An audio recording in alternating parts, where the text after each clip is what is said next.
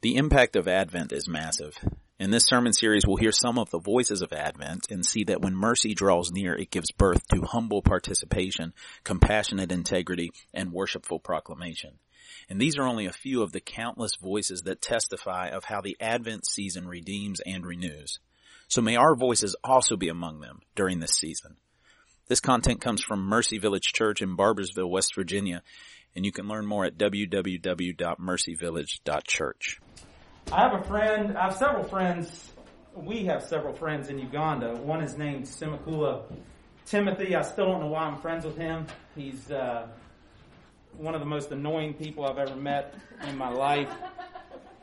Hopefully he hears at some point that I said that, because he needs to be humbled in this world. But no, he's a fantastic man, a young man who has given his life to bringing health care to the marginalized and underprivileged in a country where he could have leveraged his degree and his education to make a lot of money.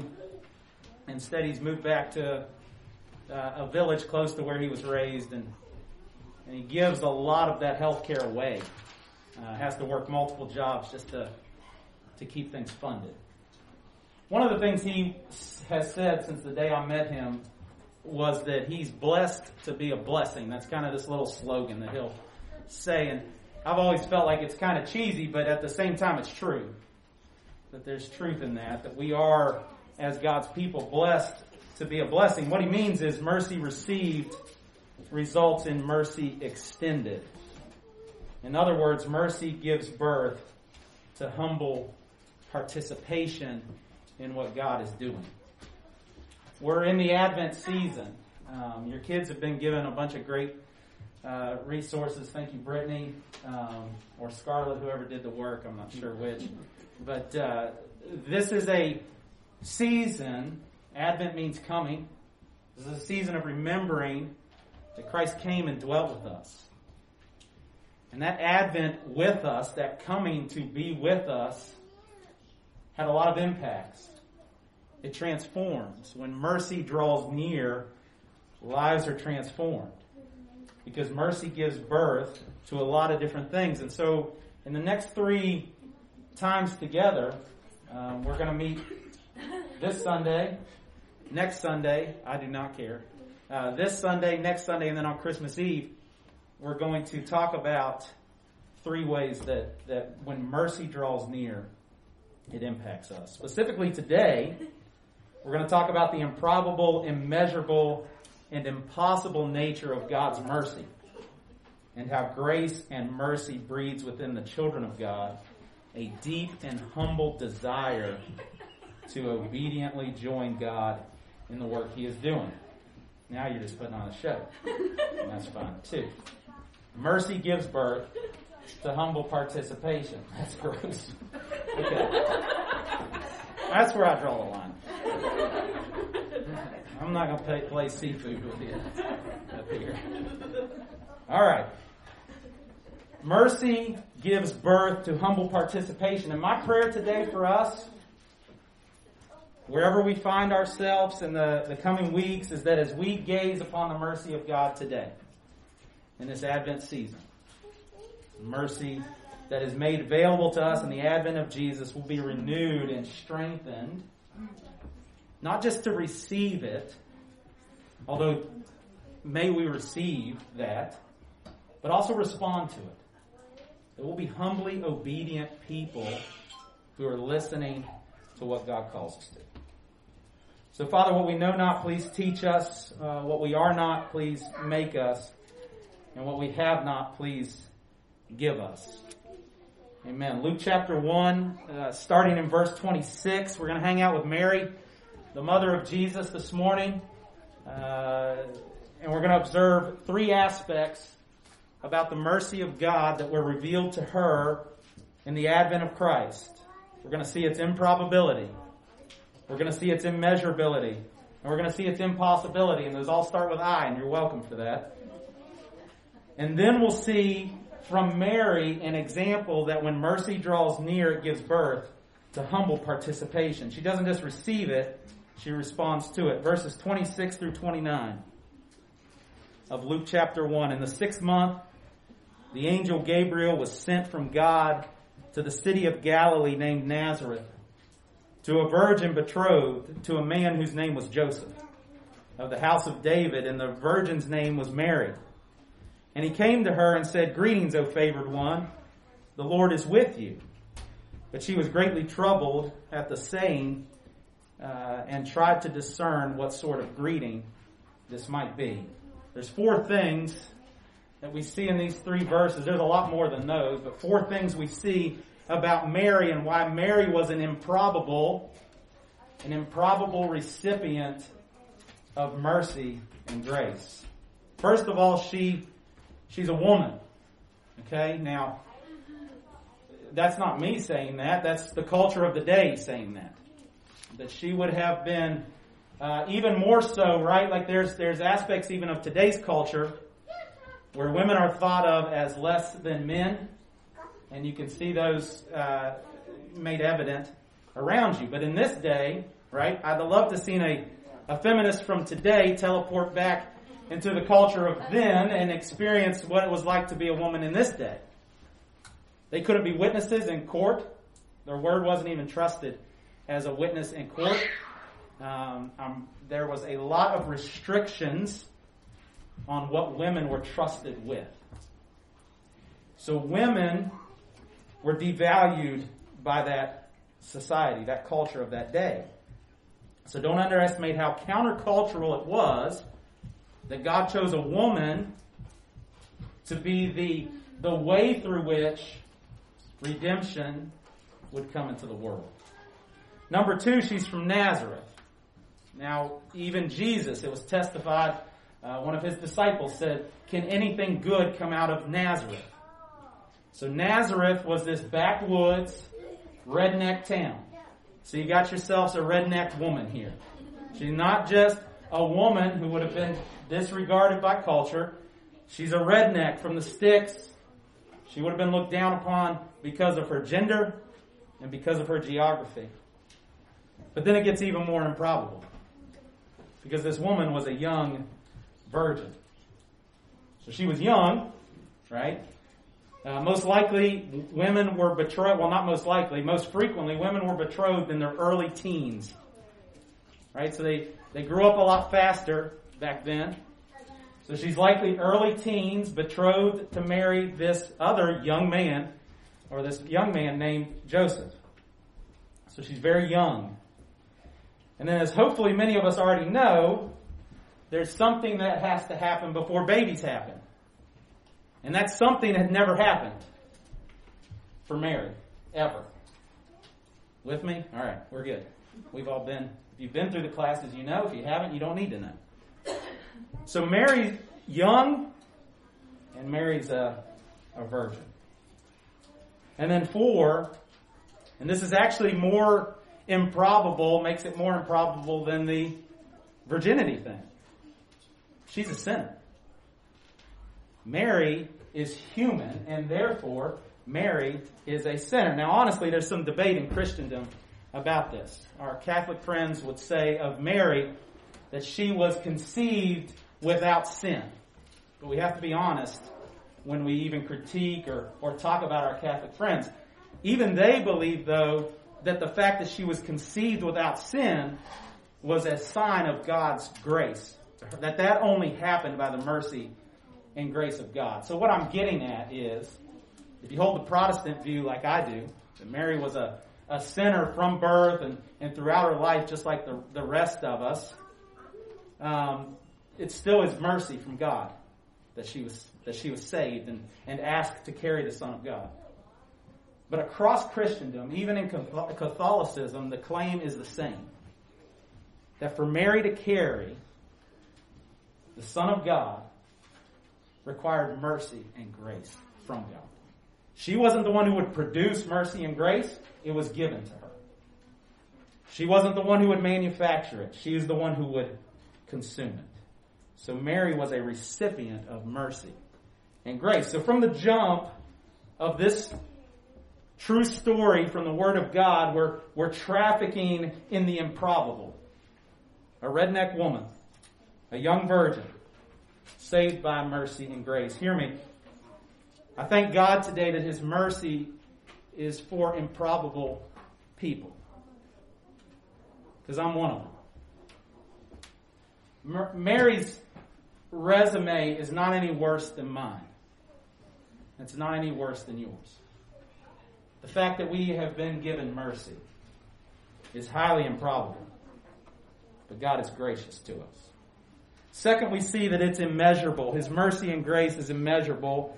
Verses 30 through 33, and the angel said to her, "Do not be afraid, Mary, for you have found favor with God. And behold, you will conceive in your womb and bear a son, and you shall call his name Jesus. He will be great and will be called the Son of the Most High. And the Lord God will give him the throne of his father David, and he will reign over the house of Jacob forever, and of his kingdom there will be no end." That's Isaiah 9, quoted very loosely, by the way, a prophecy hundreds and hundreds of years before this birth announcement.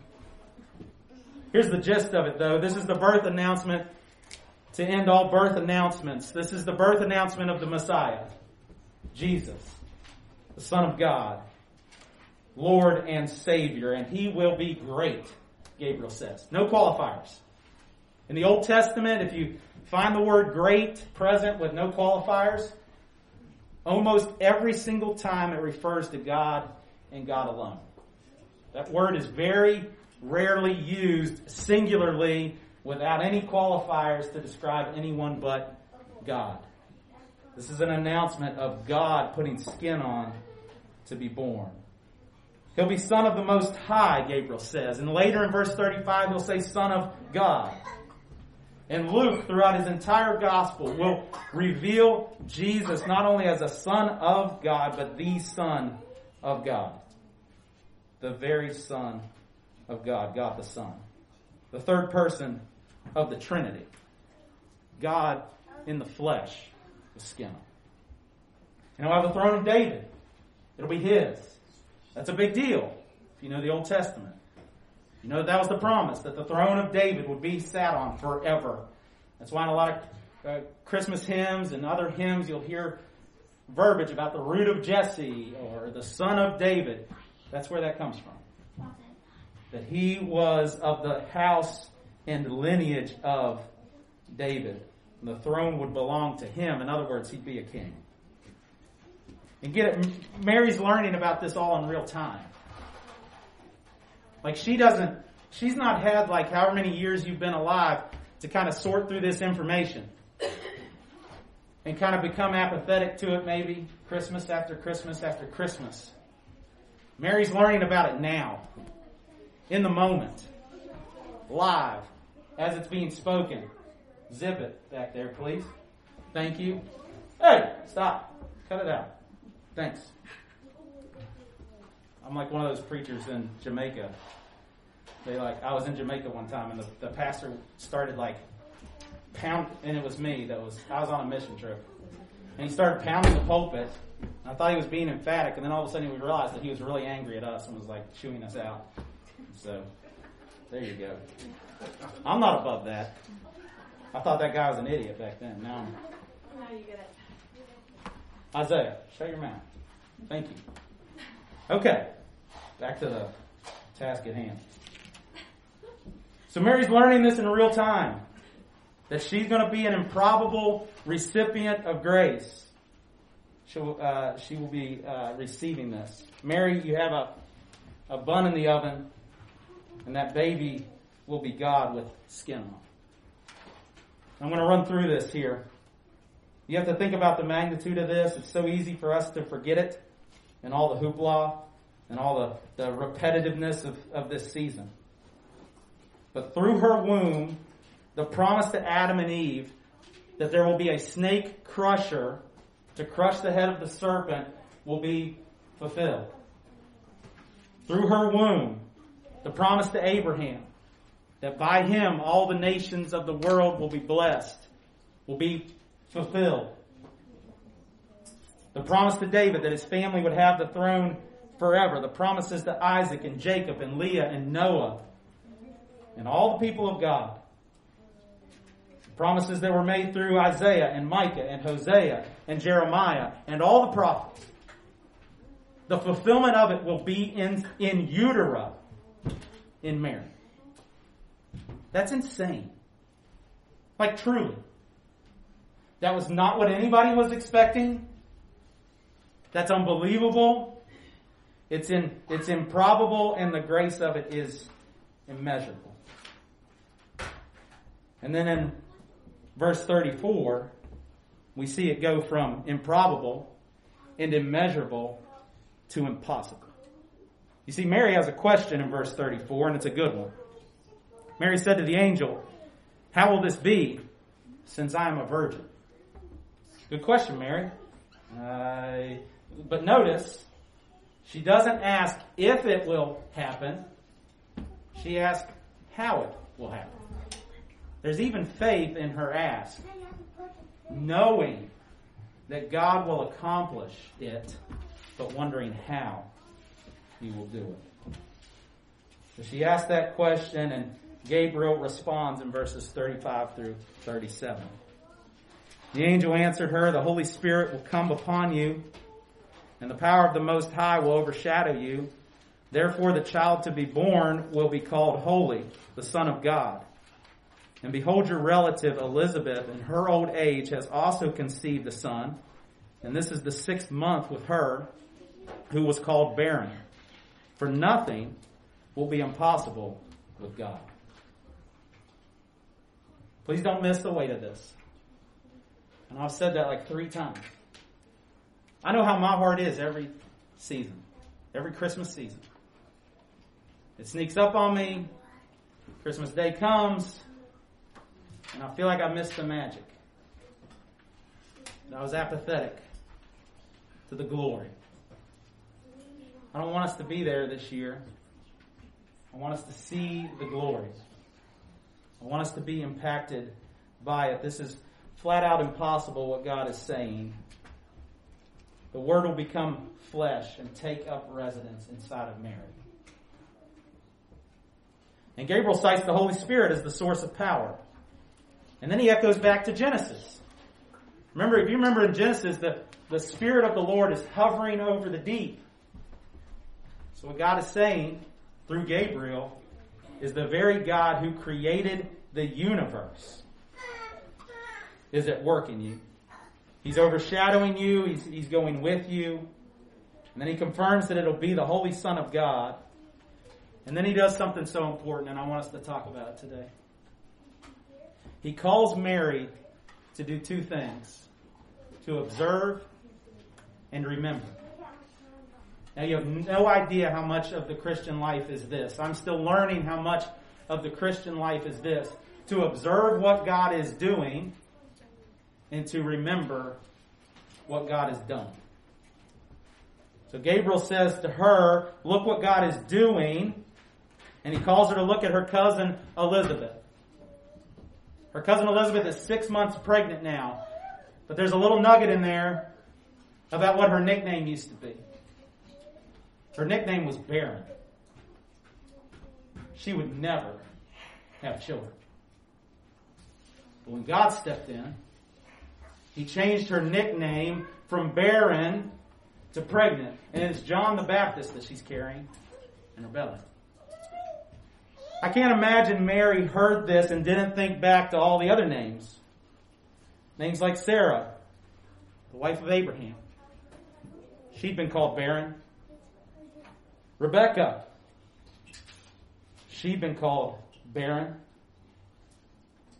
Other women, barren. There are women in this church who at one point have been called barren. And God changed their name. We serve a God who does the impossible. We serve a God who takes barren things and gives life. And it might not be your womb. Some women will remain barren for life. It doesn't mean that God, in a million other different ways, isn't reaching into the barrenness of this world and giving life. And that's what He does in His advent. with us. That's what happens when Christ comes to dwell among us. He brings life into our barrenness. That's what God's doing for Mary through Gabriel. Right out of the gate, he says, remember. He says, look around you. See what God is doing. Because you're going to want to think that this situation's impossible. You're going to want to think that this can't happen, that God can't work in this way. But remember, He has before. And He will again. And God wants you to know today, child of God, that this improbable, immeasurable, and impossible mercy and grace of God is real. The stories are true. The stories are true. And if the stories are true, we're called to respond. Because when mercy draws near, it transforms. And so our last verse shows us the case in point of that. As Mary exemplifies what it means to be transformed by the mercy of God. Mary said, behold, I am your servant. I am the servant of the Lord. Let it be to me according to your word. And the angel departed from her. End scene, right? That's it. It goes on to the next scene in Luke chapter 1, but the scene wasn't over for Mary. The scene was not over for Mary. She doesn't have a clue that Gabriel is going to visit her husband as well. You know that in the timeline? She gets the message first. And the angel doesn't say, hey, I'm going to go tell Joe too. So he'll be in on the little secret. Don't worry. She doesn't know that. When Mary says, let it be according to your will, she's saying, even if you take away my husband because of this, let it be according to your will. And she's not ignorant of the fact that everyone in the town is going to whisper, S-L-U-T. They will call her son a bastard out loud to his face. She's not ignorant, but that's coming. She says, let it be according to your will. She doesn't know this yet, but that let it be according to your will is going to force her to be a refugee, fleeing to Egypt. While every baby under the age of 2 in Nazareth is killed by a sword. She'll have to sojourn in a foreign land as a refugee. She doesn't know this yet, but maybe she could guess that the people in her neighborhood are going to call her son a lunatic. They're going to come to her and say, hey, go get your son and bring him back to the house. He's gone crazy. He's out there saying he's the Son of God. He needs committed. Bring him in, right? And all that shame will be put on her. This will be the cost. One day on a hillside outside Jerusalem, she's going to stand there and watch as her son is brutally murdered on a cross. This will be the cost of her yes. This will be the cost of her let it be according to your will. But hear me today. She was getting it. She was getting what the psalmist says. The psalmist says, because your steadfast love is better than life, my lips will praise you. My hands and my feet will follow after you in obedience. Not because I'm afraid of you destroying me or coming down so hard on me that I just have to straighten up and obey, but because your mercy is so sweet. Because your grace is so beautiful. Because your love is so immense. My lips and my life will praise you. There's no cost too great, child of God. Humble participation in the work of our God of mercy is better than any relationship. It's better than your reputation. It's better than your safety. It's better than your wealth. It's better than life itself. Mary believed it. I don't always believe it. Sometimes I do. And when I do, there's always this feeling of walking in sync with the Holy Spirit, and I want that for us. that we'll believe that the stories are true, and that we'll respond in obedience. In the kingdom of God, it's considered a wise and appropriate transaction to give away anything and everything for the sake of knowing Jesus and experiencing His mercy and grace. So remember, Jesus in the Garden of Gethsemane, about to die, saying, "Not my will, but yours be done," as He humbles Himself submissively to the difficult but good and glorious will of God. Mary is reflecting Jesus who has yet to be born by saying, "Not my will, but yours be done." So yes, when mercy draws near, we realize that we have nothing to fear and only joy to find in following after Jesus in complete obedience.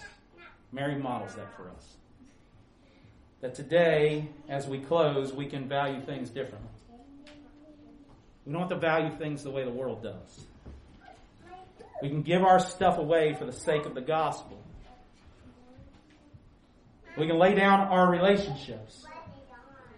We can lay down our reputations.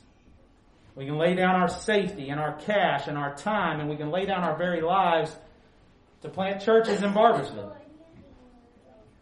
and the furthest places of the world. We can foster orphans in the tri-state, and we can support the poor and the weak and the marginalized to the ends of the earth with our money because mercy has drawn near. We can risk relationships with friends and family to share the gospel with them explicitly because mercy has drawn near. We can give more time and energy and resources away for the sake of the gospel, for the sake of the kingdom, because mercy has drawn near and it transforms. Mercy gives birth to humble participation. And mercy did draw near. That little baby would be born in that barn, that stable. He would grow up. And one day he would put a cross on his back and he would carry it up that hill. And he'd be crucified for my sin and for your sin, so that we could be made right with God. And every one of those prophecies about him would be fulfilled.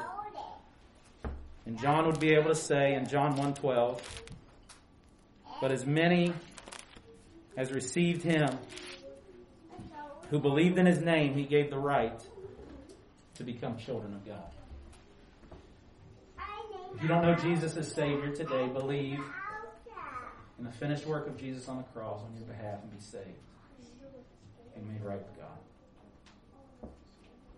And if you are a child of God, let's join Mary today. I've been convicted by this week. Even as we step out in faith and plant the church, there are so many areas in my life where I'm still holding on tight, where I'm struggling to be willing to say, "May it be according to your will." Today, as the children of God, it's my prayer that will be our heart. Whatever the cost, whatever it takes, because mercy is drawn near and it's extraordinary and beautiful beyond words. May it be according to your will. God, thank you so much that Mary sets an example for us of what it looks like to receive infinite mercy and grace, and then to pivot. Not to earn your mercy, not to earn your grace, but to pivot based on how sweet and great your love is and walk in humble obedience, humble participation with you. May we be marked by that in our lives. It's in the name of Jesus we pray. Amen. Thanks for listening, and if you haven't already, we would love for you to join the work of God as Jesus builds Mercy Village Church. You can learn more at our website at www.mercyvillage.church.